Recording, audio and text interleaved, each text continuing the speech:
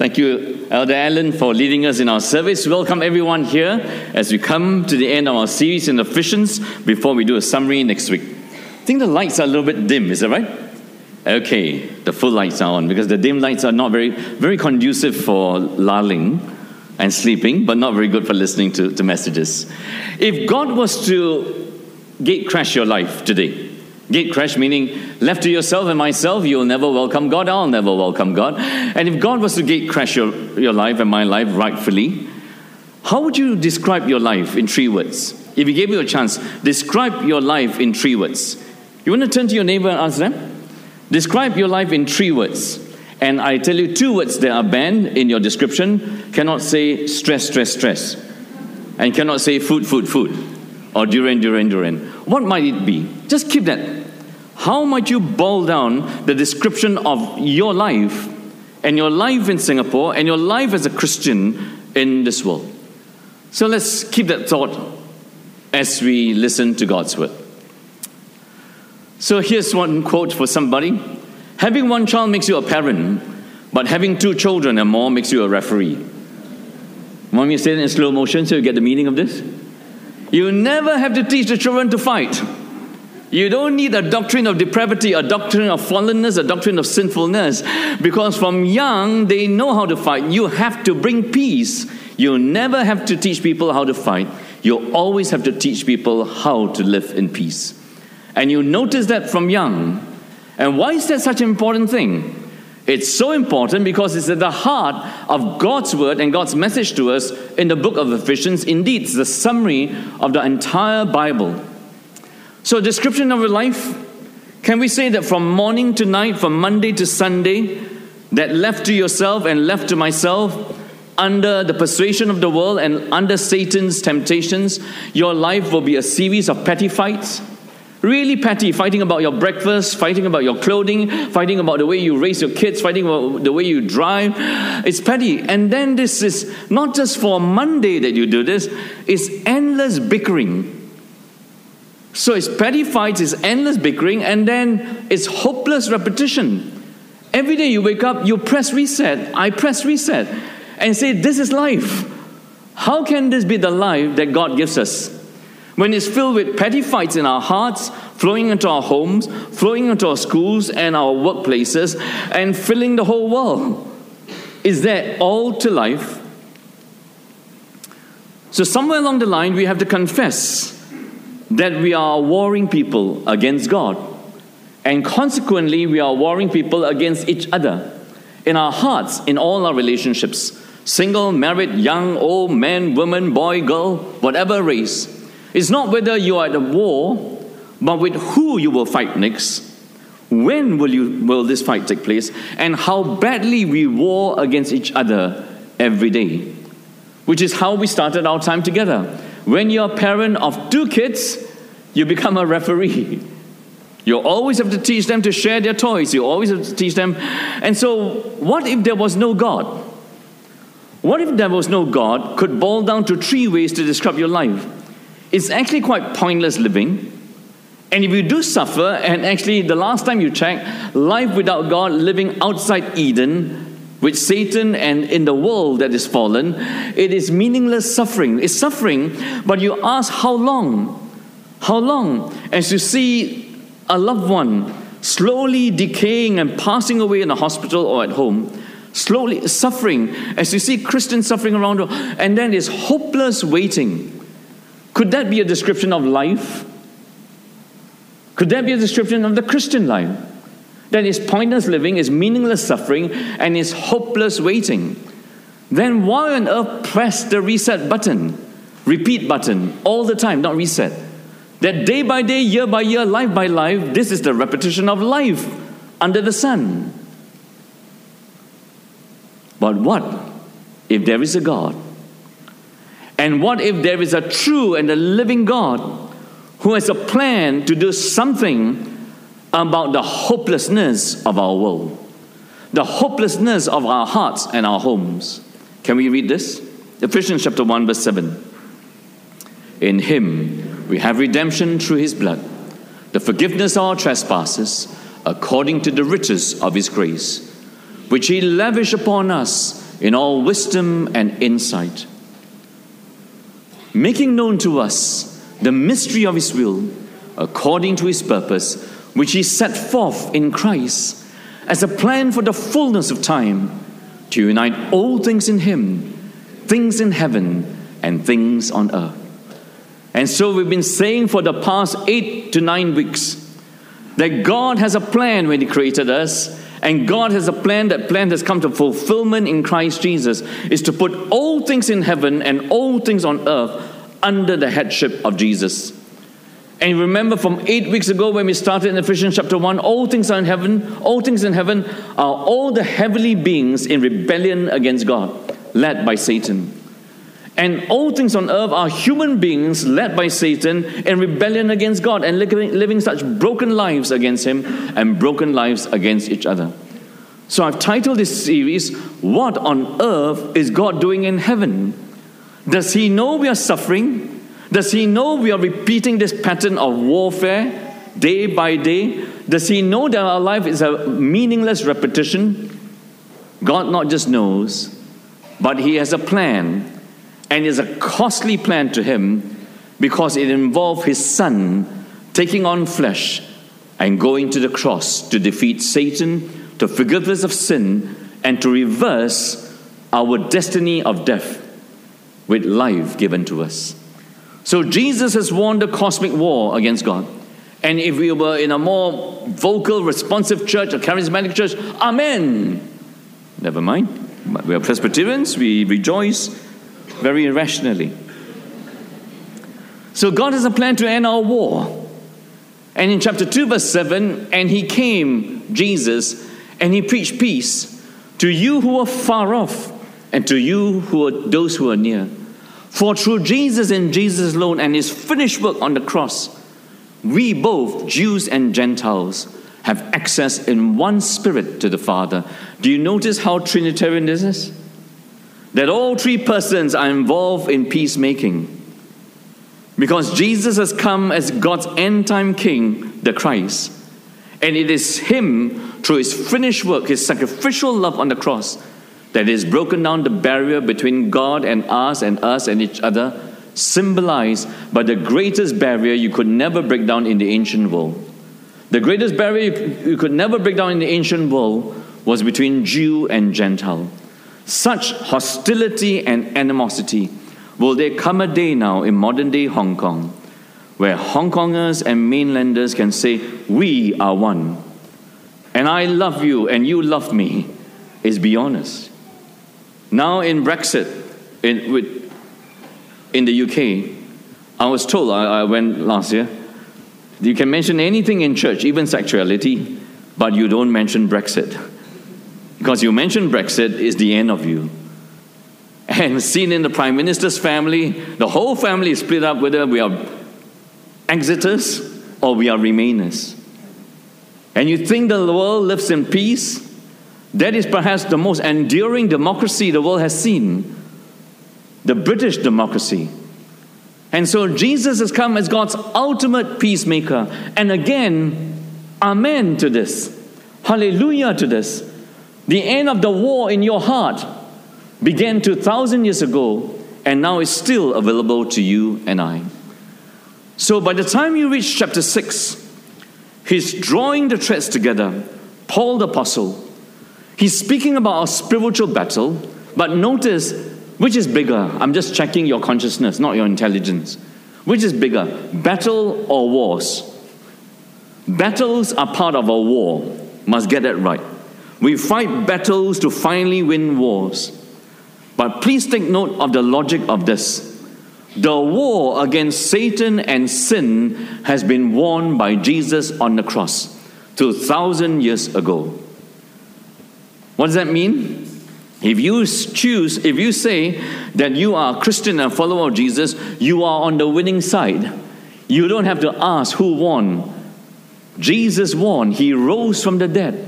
He's seated at God's right hand, and He and the Father has poured out the Spirit of God into the lives of believers. Very important. So the call to spiritual battle now for Christians and the church over 2,000 years and however long we have to wait before Jesus returns again, the call to spiritual battle is part of God's war won by Christ. So why fight battles if the battles are not part of a war? Right? So I've given this illustration many times. So I was in Boston about 20 years ago for my first sabbatical in Harvard, and I've told you that I like to go to war cemeteries. And why do I like to go to war cemeteries? To see who laid down their life for us. Who laid down their life in the past for us. Who laid down their lives to fight tyranny for our freedom. And so I like to jog. And so one day as I was jogging, a thought came to my mind, why jog among the dead? It's a very strange thing, right? Have you ever thought about it? Why keep fit only to die? So there's one of our leaders here, whenever he reads of a report in the news, right, that somebody died while doing marathon, he'll say, I told you, exercise is dangerous. Exercise is very dangerous. Have you ever wondered, why eat good food? Why watch your health? Why run? Why exercise when the grave? Why do anything when death is the final enemy you cannot conquer? Why fight battles in life when all are headed towards the grave? Nobody wins. Nobody wins. Why fight spiritual battles when we all die? No, friends. All who believe in Jesus will die physically and rise to eternal life. That is Paul's message. And we must believe that. Jew, Gentile, Asian, American, African. With that backdrop, we come to Ephesians 6:10-20. And a lot to unpack here for us to understand. Finally be strong in the Lord, obviously the Lord Jesus Christ, in the strength of His might. Put on the whole armor of God, that you may be able to stand against who? Against what? Against the what of the who? Against the schemes of the devil. Notice that for the apostles, because they believe in Jesus Christ, the devil is not an idea. The devil is not imagination. The devil is not speculation. He is not a joke. He's not a joke to God. He's not a joke to Jesus. He shouldn't be a joke to Jesus' church. And so I want to just pause there and ask of you, do you believe in Christ? If you believe in Jesus as the Christ and hence believe in God, you must believe that Satan exists. To stand against the person of God, the purposes of God for the people of God. Very easy to remember. 3 P's. Whatever you do not know about Satan and his allies, they stand against the person of God, the purposes of God for salvation and holiness, and the people of God. Very important for us to realize that. So what does he mean by finally? Some scholars will say he means last but not least. And there will be reason to believe that as Paul looks back on this, as he writes about God's cosmic plan to save us from the clutches of Satan and to wash us clean of sin and to give you a new life from an enemy of God to being a child of God, to reverse your eternal separation from Him, last but not least, this is what you must listen to. Or it could mean in the meantime, between the first coming of Jesus to usher in the kingdom of God, to invite us into the kingdom of God, and the second coming of Jesus to complete and to consummate the kingdom of God, where He will take us to the new heavens and the new earth. Which one could it mean? So some will say this and some will say that. I think there's weight in both. So I do not know how long you waited. I think my memory goes back to about when I was 5-6 years old, a very young boy. And my eldest brother had driven in our small town where I grew up in Malaysia. And he parked his car outside the school. There are 2 schools, right? And he said, just wait a while. I'm just going in. I'll come back in a little while. And I waited. And I waited. This was about 40 or 5 years ago, 50 over years ago. And cars had no aircon. And cars had rolled me down windows. And I waited, and it felt like eternity. By the time my eldest brother came back, my living memory is I was crying. No, I wasn't crying. I was sobbing. Because I thought he had abandoned me. And so he came back and he tried to comfort me. And so why was I sobbing? I don't know. I was 5, 6 years old. Why was I sobbing? Because I was waiting and suffering and waiting meaninglessly and waiting hopelessly, not knowing whether he would come back. When you live in this world, right, Christ has won the war, and the church collectively, and Christians, you and me individually, personally, will carry on with, unlike the world outside the church, because Christ has come for us to bring in God's loving, saving purpose. Your living must never be purposeless. We of all people as the church live purposefully. Agree? We of all people suffer, but ours is a meaningful suffering. Because if you suffer meaninglessly, you ask yourself, why suffer anymore? Let's end it now. And we hope, but ours is a hopeful, we wait, but ours is a hopeful waiting. Because as we do this final fierce battle against Satan, the three things must grip our minds and our hearts. No one else lives this way. Purposeful living, meaningful suffering as the church, and hopeful waiting for us. So are you ready? And he says, be strong in the Lord Jesus. By that, he doesn't mean that we can be strong in and of ourselves. So perhaps I've said it before, I say it again. When we go and pay our last respects at a funeral, at Mandai Crematorium, or Choa Chu Kang Cemetery, for those who are listening, these are the two main places where either we cremate the dead or bury our loved ones, respectively, here in Singapore. Oftentimes we'll go up to the family that lost a loved one and say to them and comforting them, so sorry, my deepest sorrows and condolences, be strong, be strong. At least as a default, I said that again and again, be strong. In having read Ephesians 6, 10 to 20 again, that has to be tweaked, that has to be corrected to be more faithful. You and me cannot be personally, stoically strong by our own will. There is nothing within me to be strong against the attacks of the evil one. And finally, when you and I face our enemy of death, we should actually say to each other in a moment of sorrow, the deepest moment of sorrow when we lose a loved one, the Lord strengthened you. Be strong in the Lord. You must never say to people, be strong in your soul. That is to decouple your strength from your faith relationship with God. Why is this important? Because Paul had written about it twice. In Ephesians 1, that it is God's resurrection power that lifted Jesus from the dead. That lifted Jesus from the dead and enthroned him above all other authorities. Resurrection power. So spiritual strengthening is not something we do. It's something God does for us. And it's something God does in us. And that's what he prays in Ephesians chapter 3, verse 14. That we're strengthened in our inner being by the Holy Spirit. Strengthened in our inner being by the Holy Spirit. So when you feel you've got nothing else to go on in your fight against Satan in this fallen world, pray for the strengthening, and it's nothing less than the resurrection power of God. Nothing less than the resurrection power of God. One Sunday, every Sunday is special for us. And why is this? There's nothing special, it's just a family dinner. But I look forward to that family dinner. I highly commend that to you. We Singaporeans who hardly have dinners with each other and need to have a government initiative to say, have dinner with your family.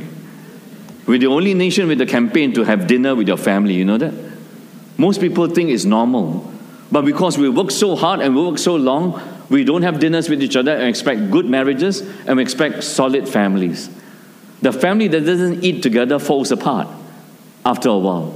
Because you spend your time eating with everybody else. And that's how affairs begin. Lunch you eat with a very pretty girl.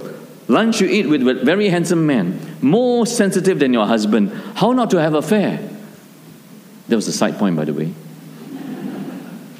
So spiritual strengthening is not something you can do by yourself. It's something God does in us and through us. Vitally important that we get this right. And then he moves on to the armor of God. And very quickly, as if we are in children's church now, take a look. Hey, it's a picture. Which soldier does he have in mind? Does he have the Singapore soldier in mind? When he wrote this, of course, Singapore was non-existent. The number one soldier known throughout the whole Roman Empire was the Roman soldier. The Roman soldier was the best equipped soldier on planet Earth at that time. So I ask you to find the equivalent today. It could be a US Marine, a US Ranger, a commando. It could be an Israeli. It could be the Singapore Armed Forces. You would find a Roman soldier around every corner of the Roman Empire. So it gives a side point if you're ever teaching God's Word, right? You teach God's Word, you have to illustrate. What a good illustrator Paul is, following the Lord Jesus Christ.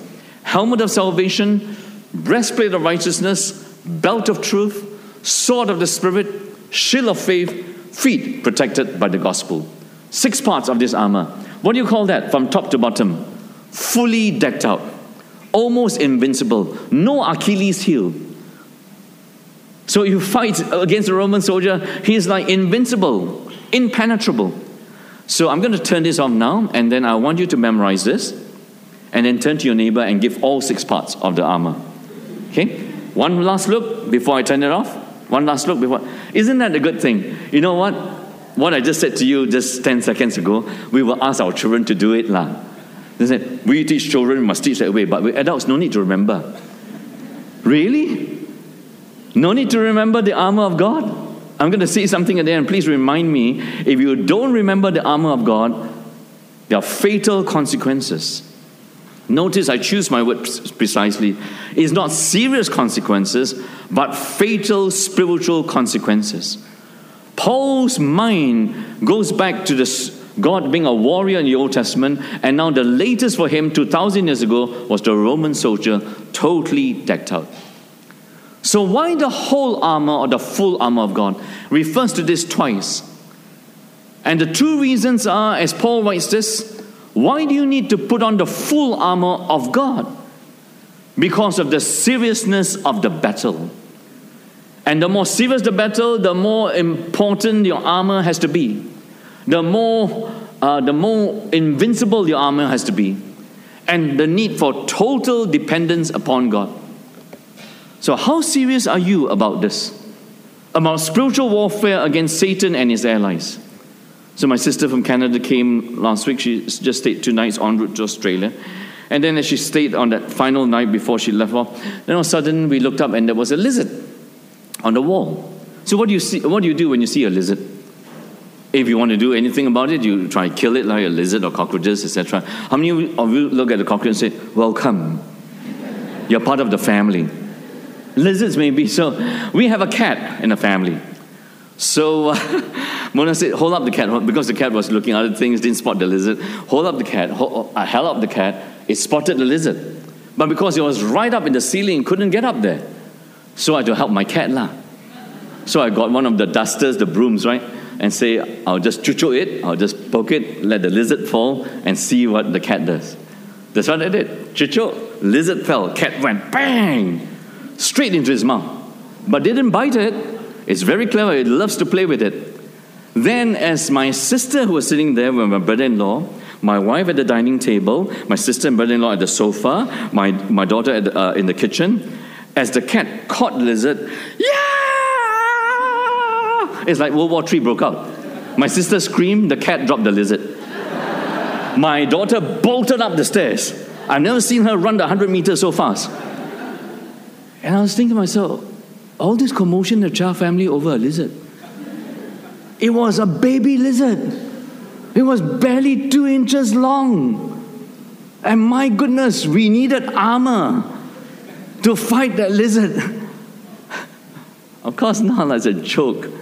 I mean, it really happened. What armor do you need? It's a small lizard. And it ran away. So my sister and my brother-in-law asked me genuine questions because they live in Calgary.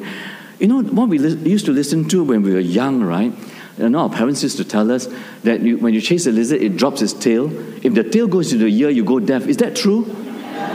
Because they were sleeping downstairs, you see. So I said, are you serious? Asking that question, are you serious? It's only a chicha. It's only that small, and the tail. Come on. What armor you put on depends on the fierceness of your enemy. If you know that somebody's going to break in through your front door or through your ceiling to rob you or do harm to your wife and your daughter and your children, how might you be dressed for the noise at the door or the noise in the ceiling? Somebody sent me a video once, of how a house was broken into in Johor Bahru. I don't know why they sent me that, to discourage us from going to Johor Bahru or whatever. But it was frightening. 3-4 guys with a parang, right? And the camera filmed it, and so they played it back. And how they came in, how they silenced the dog by throwing baited meat, poisoned meat, and the dog went silent. And how they came in, bang, bang, bang.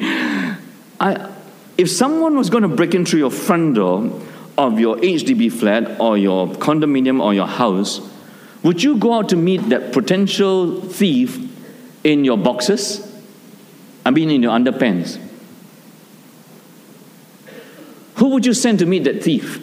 I would send Mona. Did I say that? I shouldn't, right? How you dress yourself, how you equip yourself, what armor you put on really depends on who you face as your enemy. Your enemy is a lizard, the whole household doesn't have to go into commotion. Your enemy is a thief, a bunch of thieves with parangs. To get a little bit more serious, I highly suggest you don't get up from your bed in your boxers and walk out there. What are you doing here? If your enemy is the devil and the whole array of demonic forces, how on earth are you going to face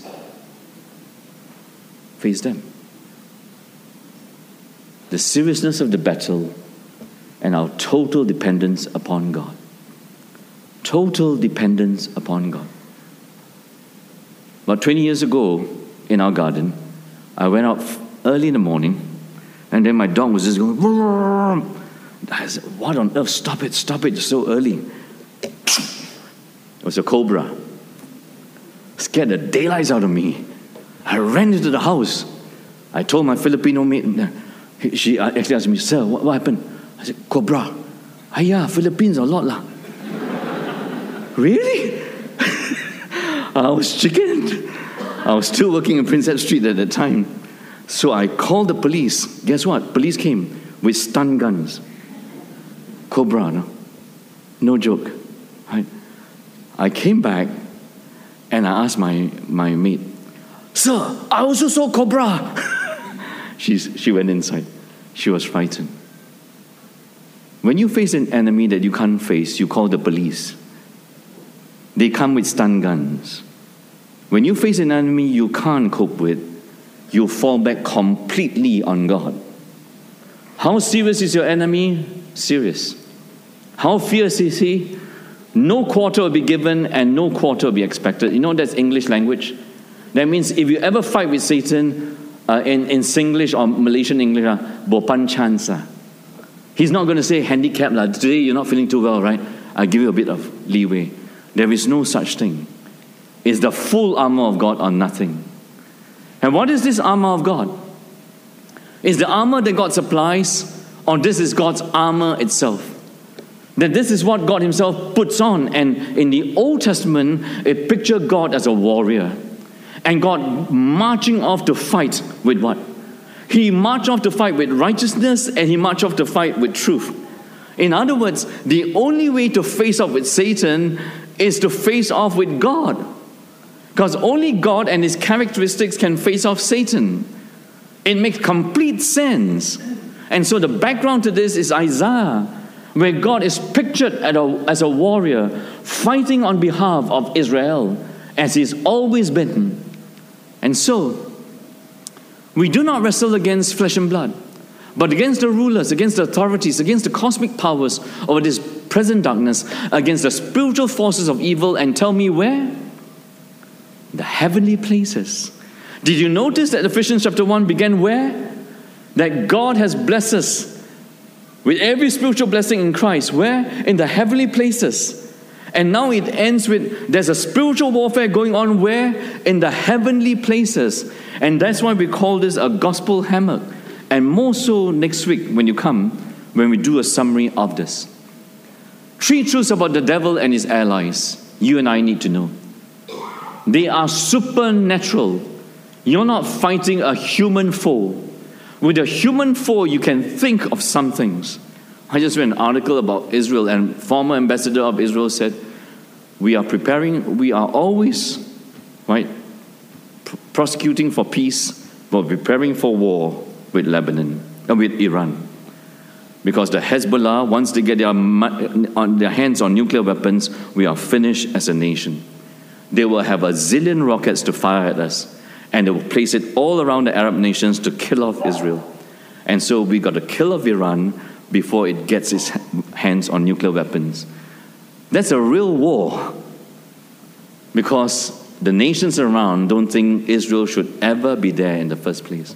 You multiply that by a zillion times, no quarter is given between God and Satan. They are supernatural.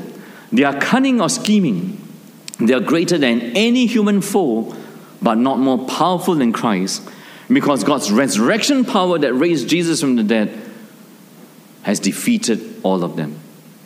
3 things you need to know about Satan and his allies. They are supernatural, they are scheming, they are powerful. You will never face off with them humanly. Never. Therefore, take up the whole armor of God, that you may be able to stand in the evil day, and having done all, to stand. What does he mean by evil day? In other passages, it refers to evil days, plural.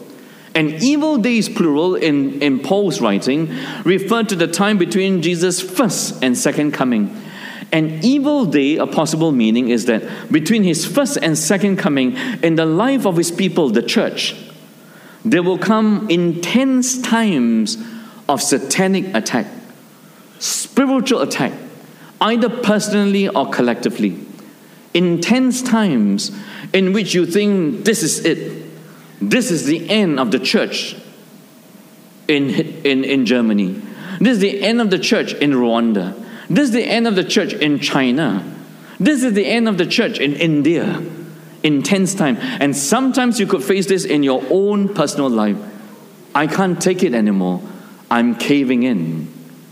The schemes of the devil, I've said this to you many times, fall into 4 main things. Firstly, doctrinal confusion. And doctrinal confusion, he had hinted of this in chapter 4, verse 14. The schemings of the devil. And what is doctrinal confusion? Is to make you feel insecure about Jesus. You have Jesus, but insecurity about Jesus is always a false teaching. There is no Jesus but teaching. There is no Jesus but gospel. It's Jesus and Jesus alone. If today is the last day is the last day of your life, and you're slowly passing away in your home or in hospital, there is no Jesus and. There is no Jesus but. I'm coming to you, Lord. I'm coming to you, Lord. I'm coming back to you, Heavenly Father, through Jesus Christ, your Son, the Good Shepherd. It's Jesus and Jesus alone. Personal seduction. No longer live as the Gentiles do. And what do Gentiles do? They speak falsehood to each other. You're so used to speaking falsehood instead of the truth. And what is it that Gentiles do? We rage. We gossip. And what is it that Gentiles do? We are so used to low standards of sexuality. Among you as God's people in chapter 5, there must not be a hint of sexual immorality. So it's that personal seduction that is there. Then there's the relational division. Did you notice that from 5:21 onwards, you'll submit to each other out of reverence for Christ? Then 3 relationships come on view. Husband's wife, parent, child, master, slave. And all 3 relationships must be redeemed relationships. And if we don't live them under Jesus and by the power of the Holy Spirit, the 3 relationships will be derailed, if not destroyed. Isn't that true? So speaking to one of my small group members, talking about marriages falling apart, I said, yeah, I come from another church. And right now I can just name how many of my friends, we're all in our 50s now, and the majority of the marriages are all on the rocks. We all went to varsity fellowship together. We all swore our lives to Christ. But you know how hard it is to keep this marriage pure and holy? How hard it is indeed. The relational division and the physical persecution, as Paul writes this, he's in prison actually. He's in chains for Christ. But his hands are chained, but his heart and his lips are not chained. He continues to speak even though he could be in house arrest. Which one of this could the devil be attacking you with? And notice the devil's schemes, the word is plural. It means that at any time he could attack you with different things. Doctrinal confusion, personal seduction, relational division, physical persecution. Which one is it? You and me have to be ready. I'll wrestle against Satan. Spiritual battle is not press a button, missile flies, somebody does the fighting for you. It's up close and personal. Wrestling. You wrestle with the devil. You know you are in spiritual warfare when every part of you is caught up with this. Mentally, you can't stop thinking. Relationally, it consumes you. Physically, it starts to affect you. And Satan's work is to deform the image of God in you. Our wrestle against Satan is personal and up close and personal. Spiritual battles will consume you during the day and it will keep you up at night. When something consumes you the day and keeps you up at night, you don't have to guess whether it's a spiritual attack. It is a spiritual battle. When you toss and turn in bed, you can't get that thought out of your mind. It's Satan working overtime on you. If you don't know this, please read a follow-up book to the Bible. This is the best passage on this. Read C.S. Lewis's Screwtape Letters, which I read very early on as a young Christian because that's what my pastor recommended to me. Whatever you do not know about spiritual battles, read that. Read that. The Screwtape Letters. And how Satan works with his minions. So, stand therefore, having fastened the belt of truth, put on the breastplate of righteousness, and as shoes for your feet, having put on the readiness given by the gospel of peace. And so this is what we are to put on. 3 things. Put on what? Put on God's armor is to put on God himself. And when you read the epistle in totality, is to put on Christ's virtues of humility to fight pride, meekness to fight insistence and aggressiveness. You know, you could be very insistent in your relationships. You could be very aggressive, saying that your perceptions are right, that your word is right, and long-suffering when you are tempted to just lose it at this moment. I'm going to give up, I'm going to walk out. And forbearance, I just got a message this morning. This person just said, I just gave my spouse an ultimatum, I'm walking out. And the spouse was just stunned. I could repeat that every year. I could repeat that almost every month. If there wasn't the occurrence of that, we wouldn't be in a job. I just stunned my spouse by saying to him, I had enough. No more long suffering for me. I'm cutting the long suffering. Enough of long suffering. Forbearance and love. Imitating Christ in his sacrificial love, in his costly love, in his inconvenient love. In all circumstances, you take up the shield of faith, with which you can extinguish all the flaming darts of the evil one, and take the helmet of salvation and the sword of the Spirit. And the sword of the Spirit, no dichotomy between spirit and word. Spirit and word. So I've cracked this joke over the last 20, 30 years. You know that Nextdoor is going through a huge building project. They'll be ready by December 2020. So what does that mean for us? We better paint our building before then. Never mind. Because they're rebuilding. Some of you may be here. And they say, actually, some people are telling me to go to Trinity. So I walk. I found no Trinity. Then I walk into your church now. Then I said, not bad your church. The preaching not bad. But they are Holy Spirit people, right? So they are Holy Spirit people and we are word people now. Where do you find that dichotomy? Because the sword of the Spirit is the word.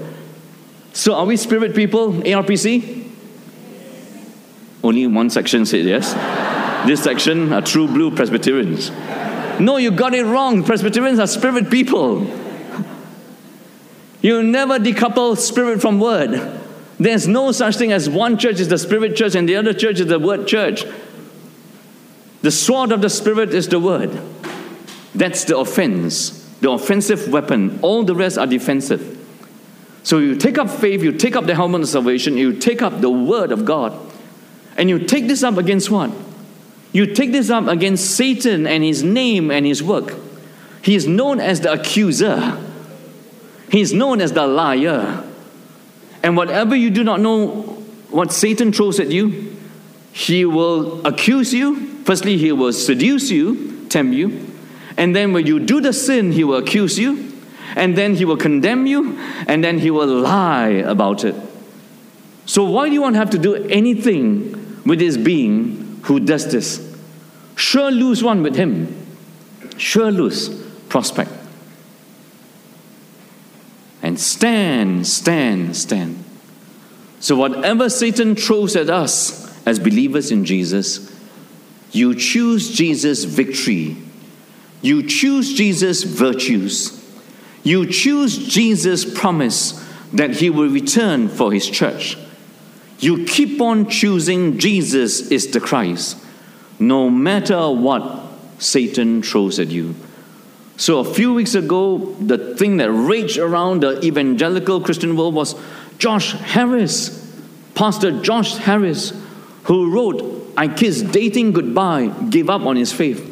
How should that affect you in Singapore? And my answer was, we are compassionate towards Josh Harris and pray for his repentance, but that should have zero repercussion on me, Pastor Chris Chia, in Singapore. Don't you think so? Because Pastor Josh Harris doesn't know I exist. But Jesus knows I exist. And Jesus loves me. And Jesus died for me. And Jesus bled for me. And Jesus intercedes for me. And Jesus waits for me. And Jesus will return for me. Please don't give yourself any excuse to give up on Jesus. You have zero excuse to give up on Jesus, because the last time you checked, Jesus loved you with an undying love. Nobody has done that for you and me, to rescue you from Satan and sin. So I want you now to just check yourself. The devil will say to you, everybody has a price. You just haven't identified the price. Everybody has vulnerabilities. You just haven't identified it. Everybody has Achilles' heel. Everybody has a chink in the armor. Have you identified yours? That you're willing to pay the price to sell your soul to the devil? Please identify what you are most weak at. Because if you don't know that, Satan knows that. And Satan knows how to work overtime on that in your moments of pride and weakness. Did you notice he ends with the 4 O's of prayer? Praying at all times in the Spirit with all prayer and supplication. To that end, please keep spiritually alert. Spiritually alert, that means sensitized to God and his purposes. Keep alert with all perseverance, making supplication for all the saints. I call this the 4 O's of prayer. So let me ask, you ask me after this sermon, and I ask you now, which one of this have you been weak in doing? That you have not prayed at all times. You're not prayed with all kinds of prayer. You're not prayed with all perseverance. You're not prayed for all the saints. Answer is fail in all 4 areas. So I was going to say to you what I started with. You know why your life and my life is a mess? You know why your life and my life is so anemic and so weak? Because we don't take spiritual warfare seriously. And we don't take the full armor of God seriously. We don't take God's call to pray. We call this all-encompassing prayer. All-covering prayer. For at all times, in all places, for all the saints. And this is what I like. With all perseverance. I may pray furiously for a time for something, then I let up. I get a bit lazy. You get a bit lazy. Bang! Satan hits you big time. And so, our spiritual battle in ending, please take note that from this point onwards, I want you to make Ephesians 6:10 to 20, one of not your favorite Bible verses, is your survival Bible verse. You will live by this. Amen? Can I implore this? And next year in the handbook, whichever handbook, we're going to put this in, is going to be part of you living as a child of God, living as a follower of Jesus. Please remember in your daily life, from morning to night, you have only one arch enemy. And who is that? Please don't say your father. Please don't say your mother. Please don't say your wife. And please don't say your pastors. I'm not your enemy. And at any time within the church, you find that someone is your enemy, apart from Satan, you have fallen into spiritual warfare. I declare under God to you in my heart, I don't exist to be your enemy. If I have become your enemy, you have made me your enemy. And you're fallen into spiritual warfare. If we are the church of Jesus Christ, we have only one enemy. Is that true? If you stand there after a long day at work, doing the dishes, hearing a crying child, with parents who are sick, and you're about to break down, and everybody seems to be an enemy because you're at war with all of them. Everybody demands so much time and energy. You got nothing else to give. You're most tempted thing. You got so many enemies around you. You are in spiritual warfare. You have only one enemy, and he's making you enemies with everybody else. You got that right? And then you need the full armor of God. Not some parts of it, not most parts of it, but it's the full armor of God. And then what you need from day to day is all-round prayer, all-encompassing prayer. You let down on any of these truths, and I promise you, as you can warn me, I warn you as you should warn me, I, Christian, will be a sitting duck for Satan to work. You should rejoice that I've been here for 29 years. If I ever left this church, you must pray that I carry on to the end of my days. Amen? As I will pray for you if I ever leave this church. You do not take this for granted. I rejoice every time you tell me, someone will say, Pastor Chris, this is our wedding anniversary. And I try to remember roughly, I said, 15 years? About there. You rejoice every year you stay married. Don't you think so? Hello. We are spirit people. Or do you take that for granted? That you're such a nice person, your marriage will last. Because look at me, I'm so nice. Right? You think so? And you think your children will be believers in Jesus now and forevermore? If you don't cover them with all-encompassing prayer? If you don't teach them to put on the full armor of God? And you don't teach them there's only one enemy in their life? It's very important, friends. The outcomes of the spiritual battle, 6:9, and also for me, that words may be given to me in opening my mouth. See, Paul teaches this, says, please pray. I taught you to pray. Can you please pray for me? He's just putting this into application. Please pray for me, that I might open my mouth boldly. He's now in prison. Have you been put in prison? You're put in prison. I'll tell you what, something called fear might strike you. Something called fear might surround your heart from morning to night. 2 years ago, one of our brothers got arrested in Myanmar. Ask Lau, what was his main feeling from morning to night in a foreign jail, not knowing how long he'll be there? I would say fear would be a big word. When you sleep with 20 other men and you do not know whether they're going to sodomize you or kill you because you're a foreigner. And Paul was in jail. Pray for me to be bold in proclaiming the message, for which I'm ambassador in chains, that I might declare it boldly twice. Overcome fear with faith and courage. Courage is from the Lord. Peace to be to the brothers. Love with faith from God the Father, the Lord Jesus Christ. Grace to be with you all, who love our Lord Jesus. Love our Lord Jesus with love incorruptible. I actually missed one love. 3 loves in 2 verses. The outcome of spiritual warfare with Satan and his allies is that you carry on with gospeling. You carry on with the mission of God. You carry on with proclaiming Jesus and sharing Jesus with your family and friends, with your neighbors and to the nations, because that's what God told you to do. Then you carry on the mission is a mission of love. Love, love, love. In love, He chose you, and in love, He sends you. And the Church of Jesus Christ must never tire of the gospel of love. Amen? So why fight spiritual battles? You must know the outcome of this. I'm just looking at my phone, not for the time, but I took some notes of something I wanted to share just to get. So by God's grace, I went to preach in Korea. And August was a busy month and full of wonderful opportunities to just bless the Church of God. And this is our second time there, by God's grace, just preaching to university students from all over the world had come to Korea to study. Many of them on scholarships, very bright students, average person with a master's, a PhD, etc. And one of them was a mainland Chinese. Let's say his name was Fan Fan. When I met Fan Fan last year, he had just become a Christian.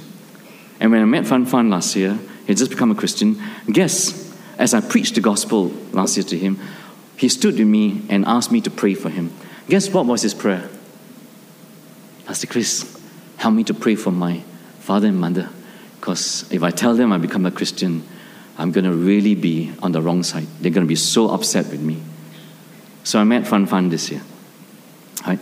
And he got up to give a testimony, because each night of the conference, somebody gives a testimony. So Fan Fan, right? He started to pray for his family's conversion. He started to pray that his father and mother would not be so angry with him and pray for their conversion.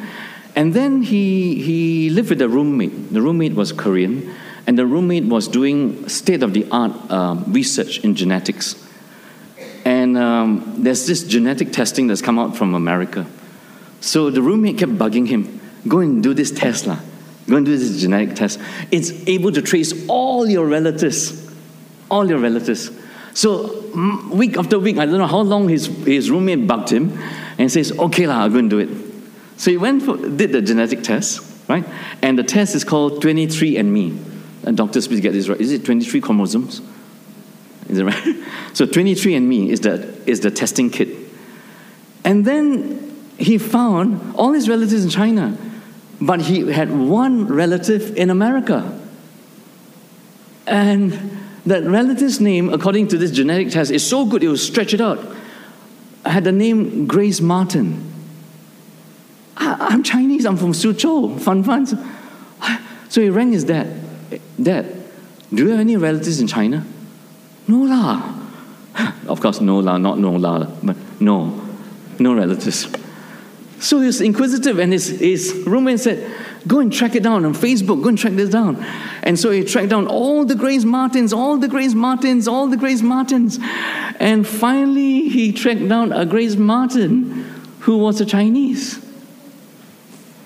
And then he contacted her. And guess where she came from? She came from Suzhou.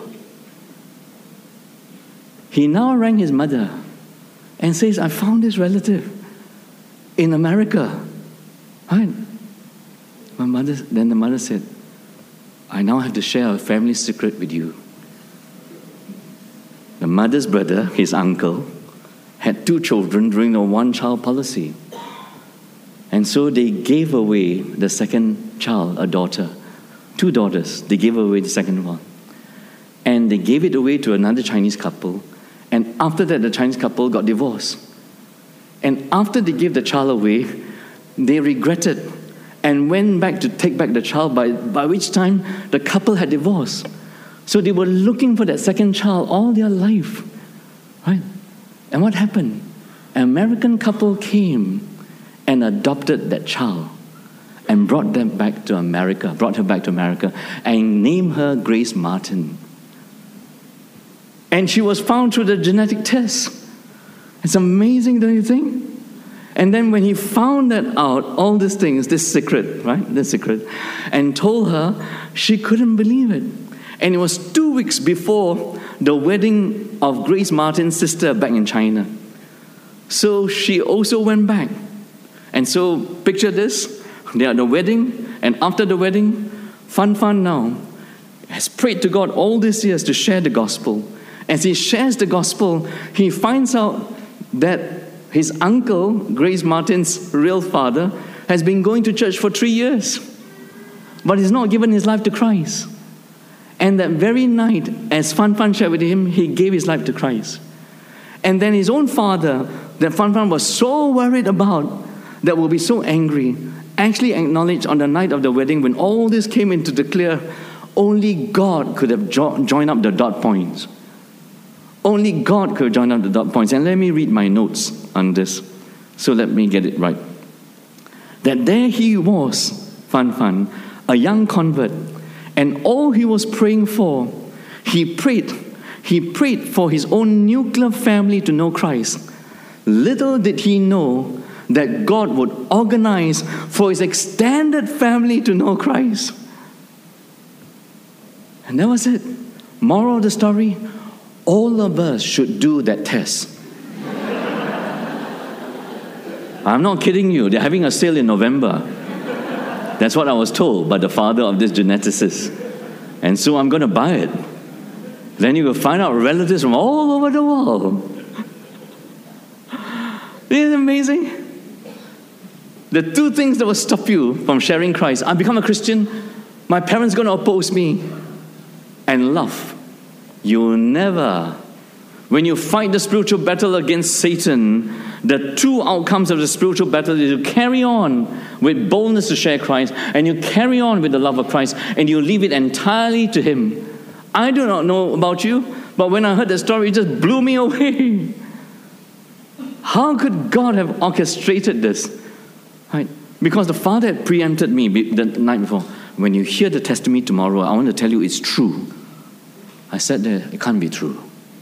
It is true. That's how the gospel carries on. And so here we are as God's people, hearing about God, hearing about Christ, hearing about the spiritual war that's been won by Christ, and hearing about our exhortation to carry on with the battle. Will you acknowledge you have only one enemy? Will you acknowledge with all humility you need the full armor of God? Will you acknowledge that you need the all-encompassing prayer to stand, and in the end, simply to stand? The Lord bless us.